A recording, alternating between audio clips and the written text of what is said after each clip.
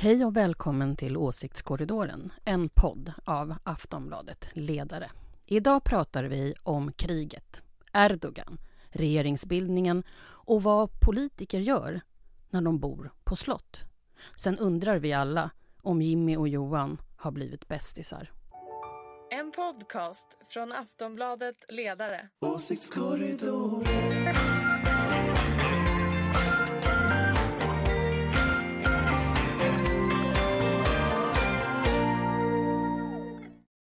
Hej och välkomna till Åsiktskorridoren, podden om politik från Aftonbladet Ledare. Och dina gummistövlar i de politiska vattenpölarna. Det är dramatiska tider. I den här delen, eller i den del av landet som jag kommer ifrån, räknas det här som älgjaktsveckan. Men i huvudstaden väntar väl framförallt på att få en ny regering. Beskedet kanske faktiskt kommer imorgon. Med mig för att reda ut det politiska trasslet har jag precis som vanligt vår panel med några av svensk politiks vassaste betraktare. Från den gröna och liberala tankesmedjan Fores, Ulrica Schenström, oberoende moderat som vi säger i den här studion. Hej! Hej, hej, här är jag.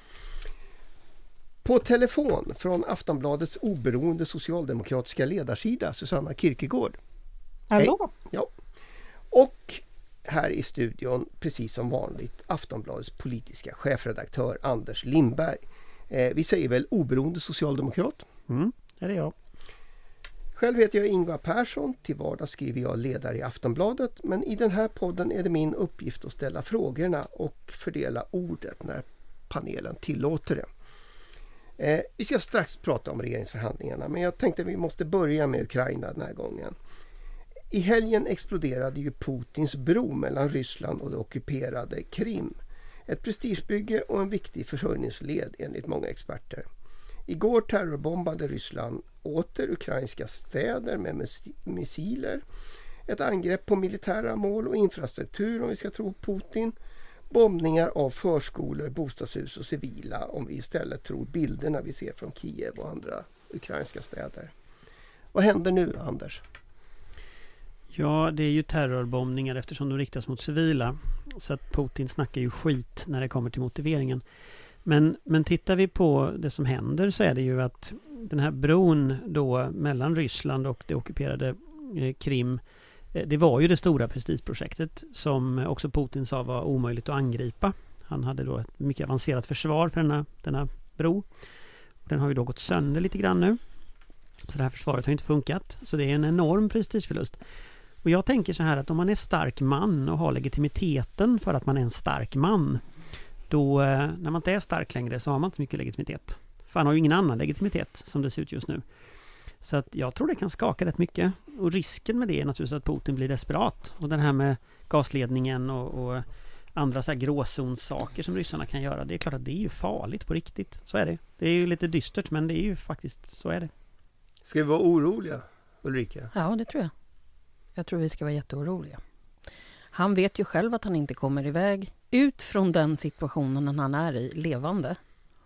Så att jag menar, han har ju inget val. Han måste ju köra på. Så att vi lär väl få kärnvapen någon gång här snart. Kanske? Jag vet inte om vi får kärnvapen, men alltså det är ju en risk, så är det ju. Det trodde du förra veckan. Ja, jag tror att det fortfarande är en risk, men och det är en stor risk att Putin blir desperat.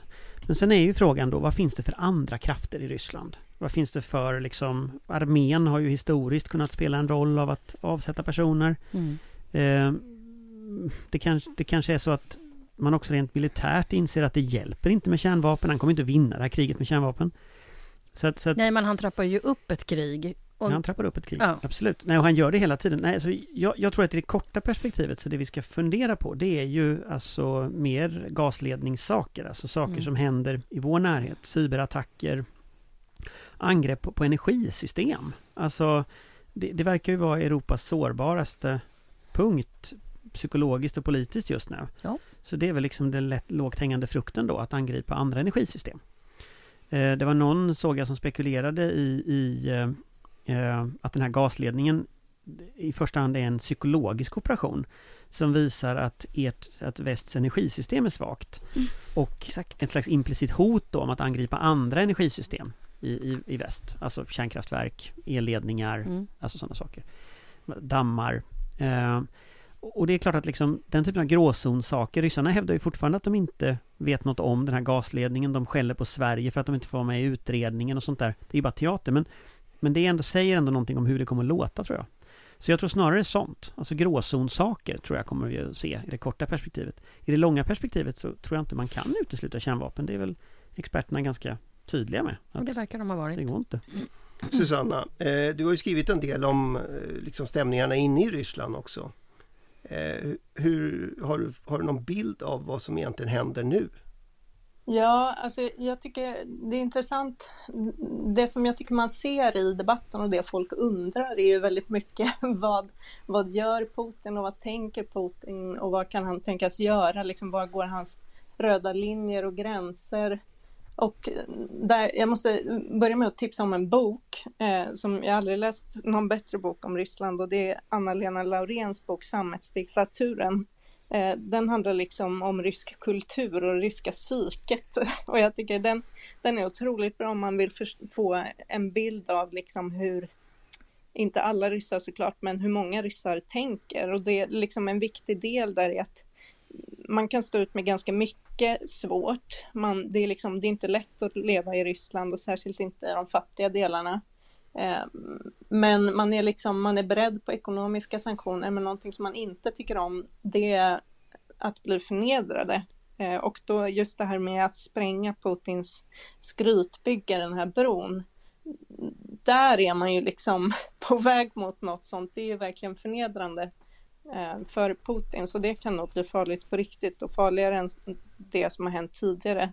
Sen apropå det här som Anders sa om militären och sådär, alltså, och eventuella kupper och revolutioner och sådär i Ryssland, så man kan ju säga att Putin har haft en uttalad strategi, eller inte uttalad kanske, men det har märkts väldigt tydligt att han liksom har delat upp våldskapitalet i landet just för att det inte ska gå att göra någon militärkupp. Alltså det finns ju hur många liksom paramilitära grupper under statens kontroll som helst. Det finns militären, det finns nationalgardet, det finns FSB, det finns inrikesministeriet och det finns den vanliga polisen. Alltså det finns så många olika grupper med vapen att det är i princip omöjligt liksom att göra en sån revolution i Ryssland. Så att jag vet inte, jag tror, ja, vi får se att det enda scenariot där Putin kan försvinna, tror jag, är om man faktiskt förlorar kriget. Men det är nog ganska långt kvar tills dess.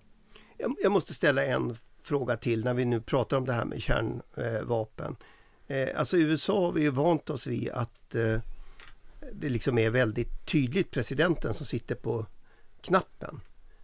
Det är väl bokstavligt så att man bär omkring en väska med nycklarna till kärnvapen. Är det likadant i Ryssland? Vet vi det, Anders?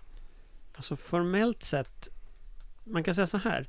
Formellt sett så finns det ju delegerat ansvar för kärnvapen enligt den ryska doktrinen. Och det är också så att Ryssland kan ju använda kärnvapen först på ett sätt som också är tydligt i den förändrade doktrinen.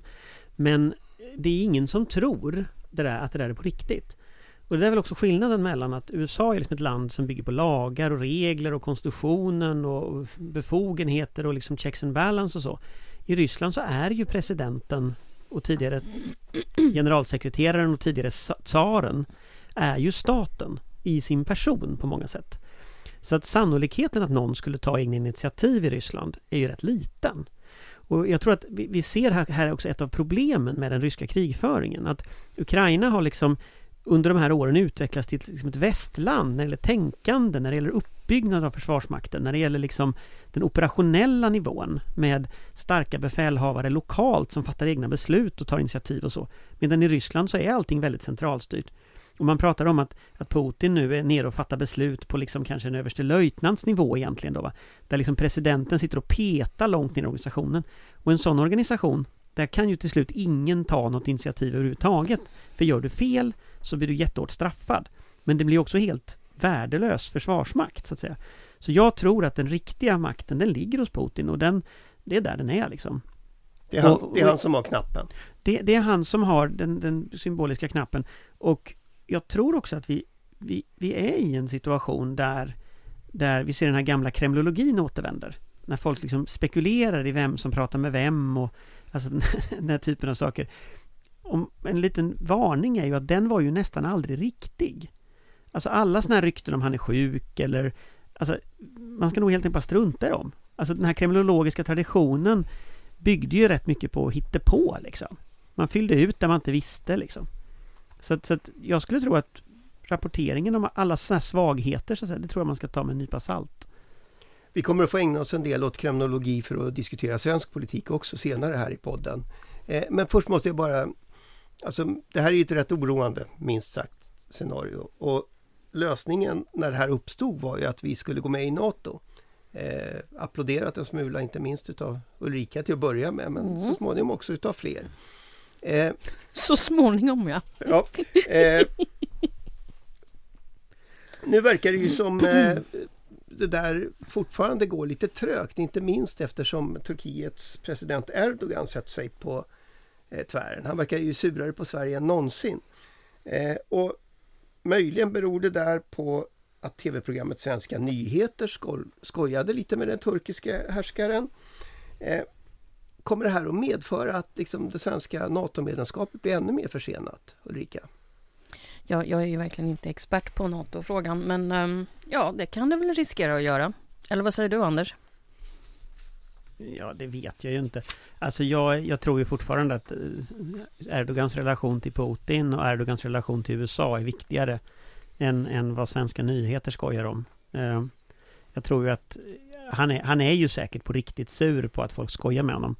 Men jag tror ändå de här strategiska frågorna ligger liksom djupare. Och då så kommer det ju till en punkt snart när Ungern har godkänt Sverige.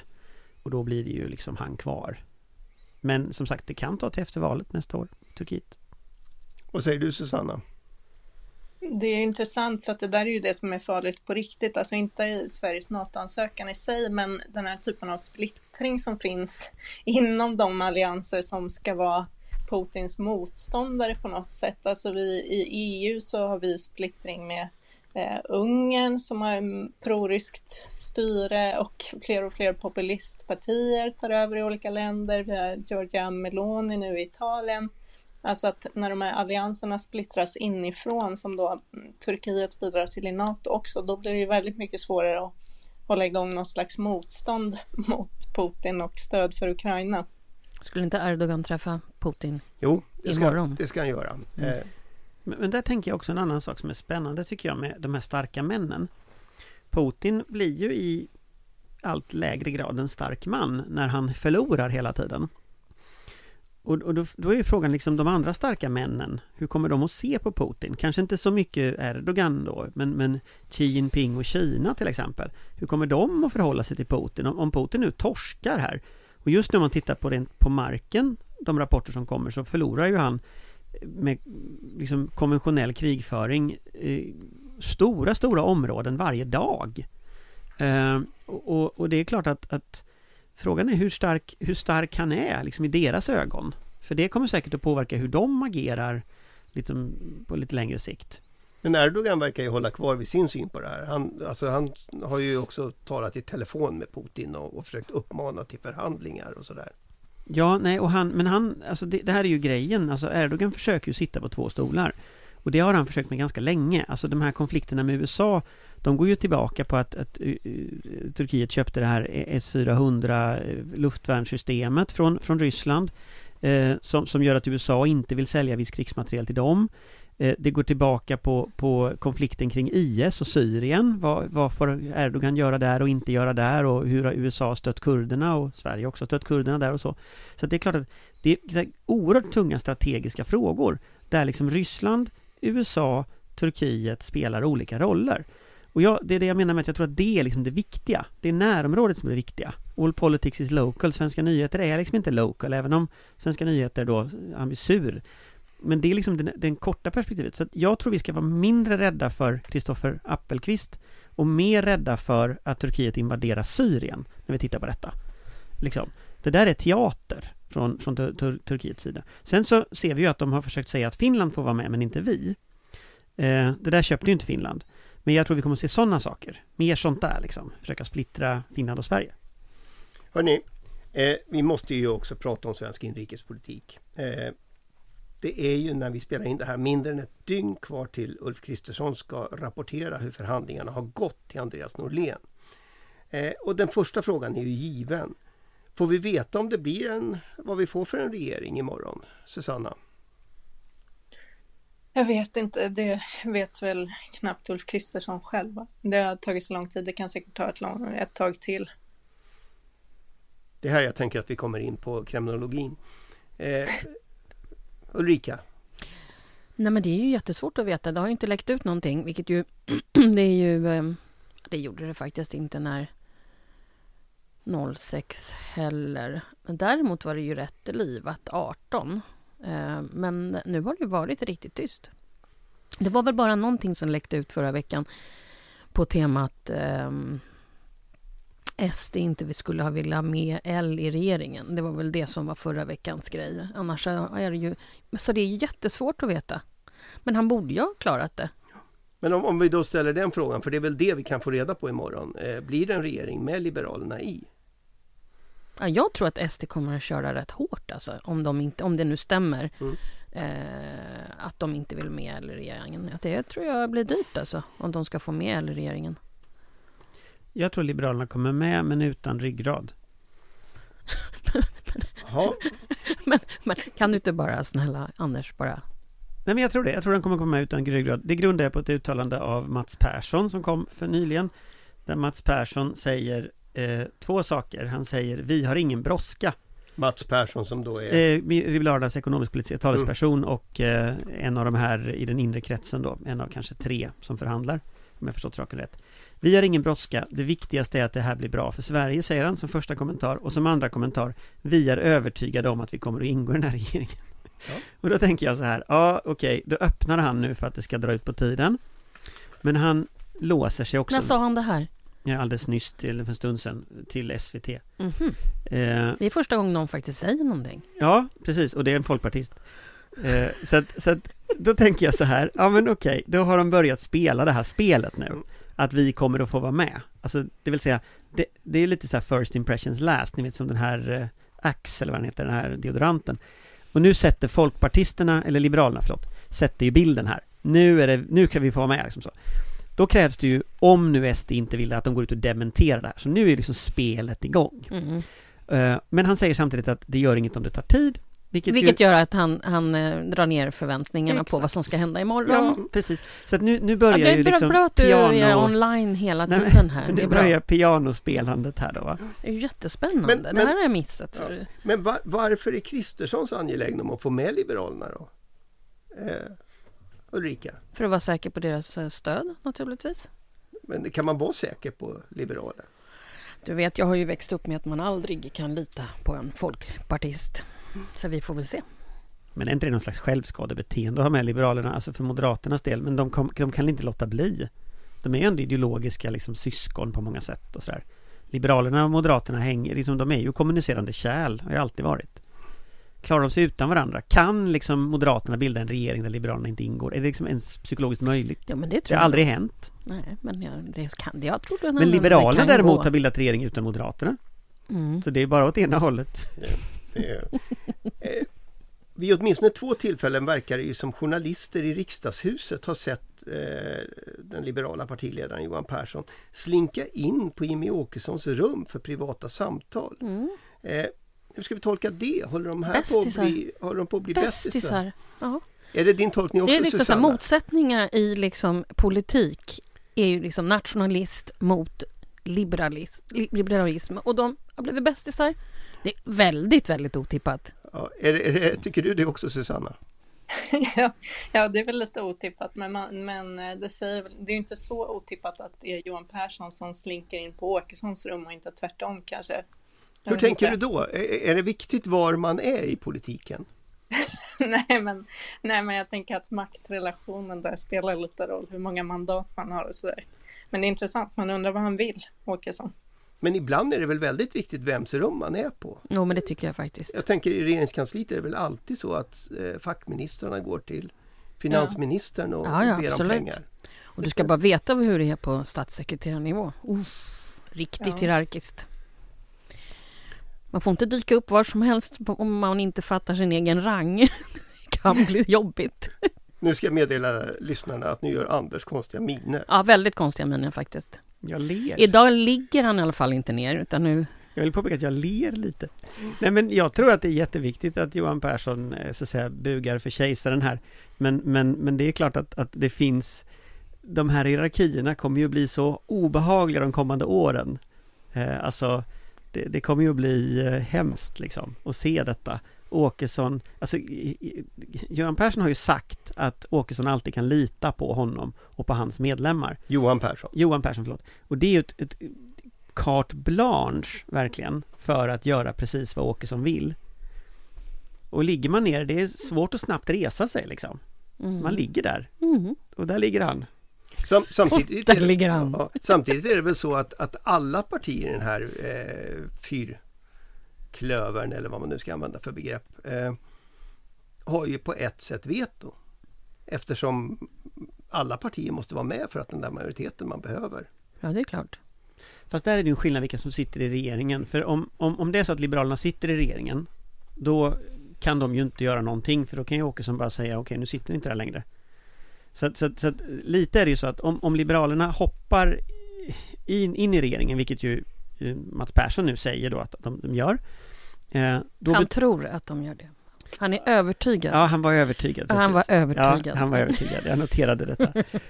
Men att han är övertygad om detta, då säger de ju någonstans att bye till alla möjligheter att bråka sen. För den liberala riksdagsgruppen kan ju sen inte börja bråka med den Sverigedemokratiska riksdagsgruppen. Därför att då säger bara Sverigedemokraterna hej då, kul att ni satt i regeringen. Men det är ju det de gör i de här förhandlingarna, tror jag. Att de säger hej då hela tiden. Det är det enda de säger, hej då. Fast nu säger ju Liberalerna här att de ska vara med, så att det blir väldigt kul att se om innan dagen är slut. Han är övertygad om det. Men om Åkesson säger då att han är övertygad om något annat, så blir det väldigt roligt att se det här. Ja, vi får följa det här, blir spännande. Men jag skulle, alltså det mesta talar väl för att det blir en regering med Liberalerna. De borde ju bli klara till imorgon. Alltså det kommer ju ett episkt töntigt om de inte blir klara. Kristersson kommer ju framstå som, jag vet inte vad, i misslyckad regeringsbildning om han inte lyckas leverera efter en månad.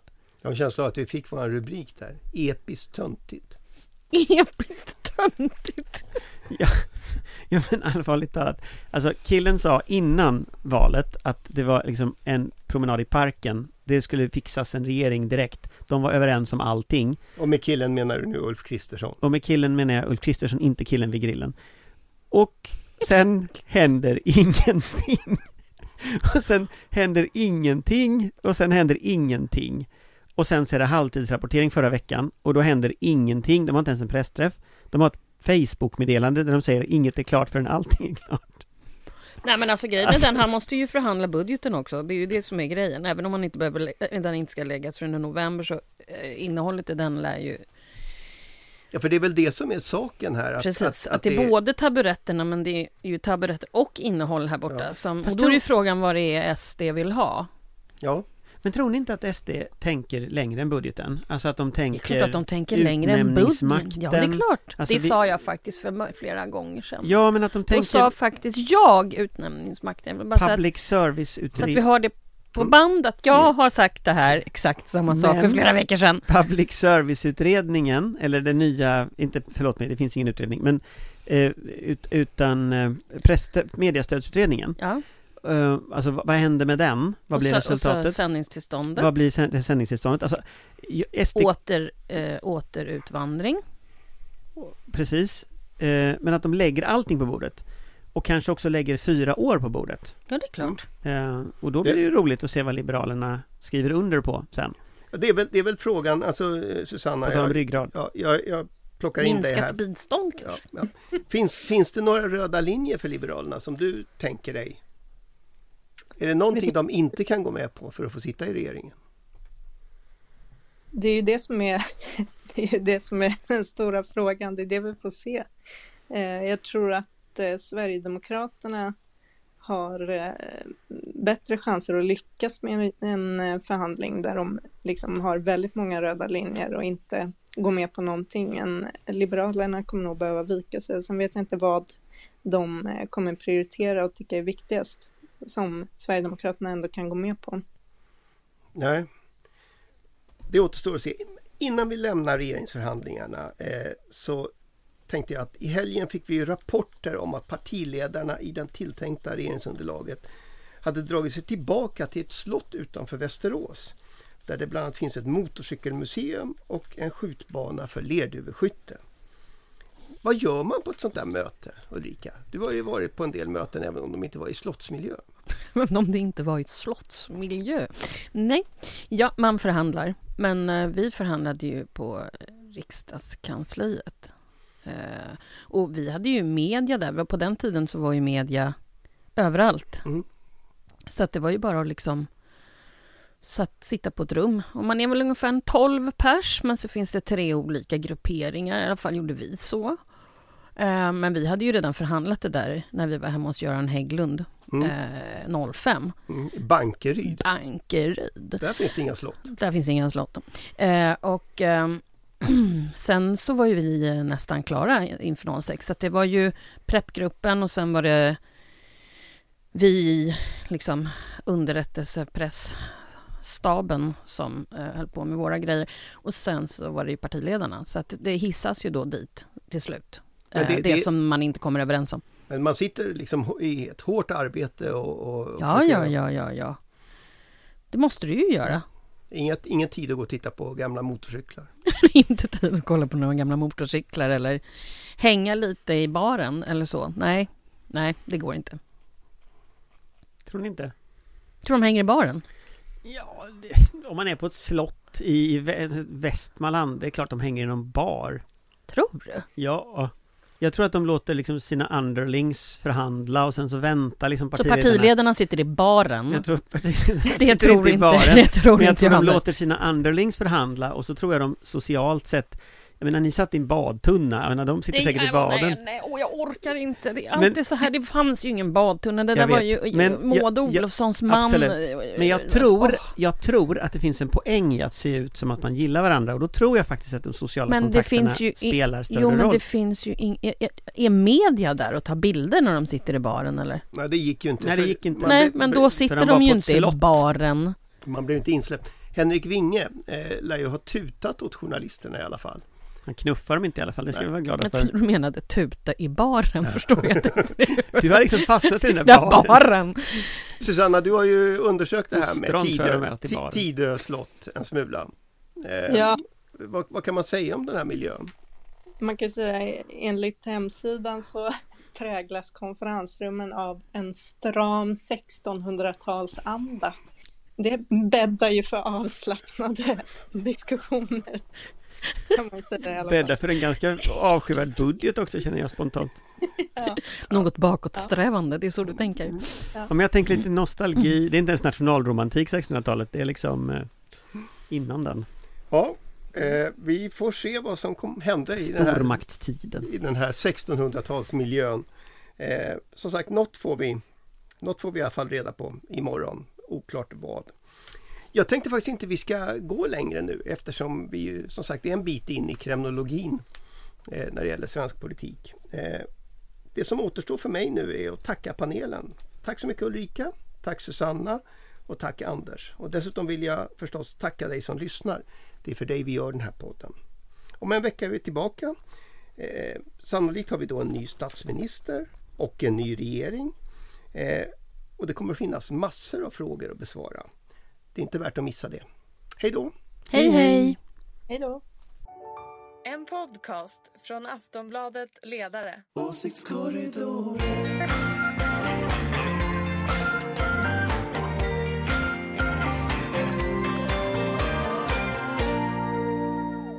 Du har lyssnat på en podcast från Aftonbladet. Ansvarig utgivare är Lena K. Samuelsson.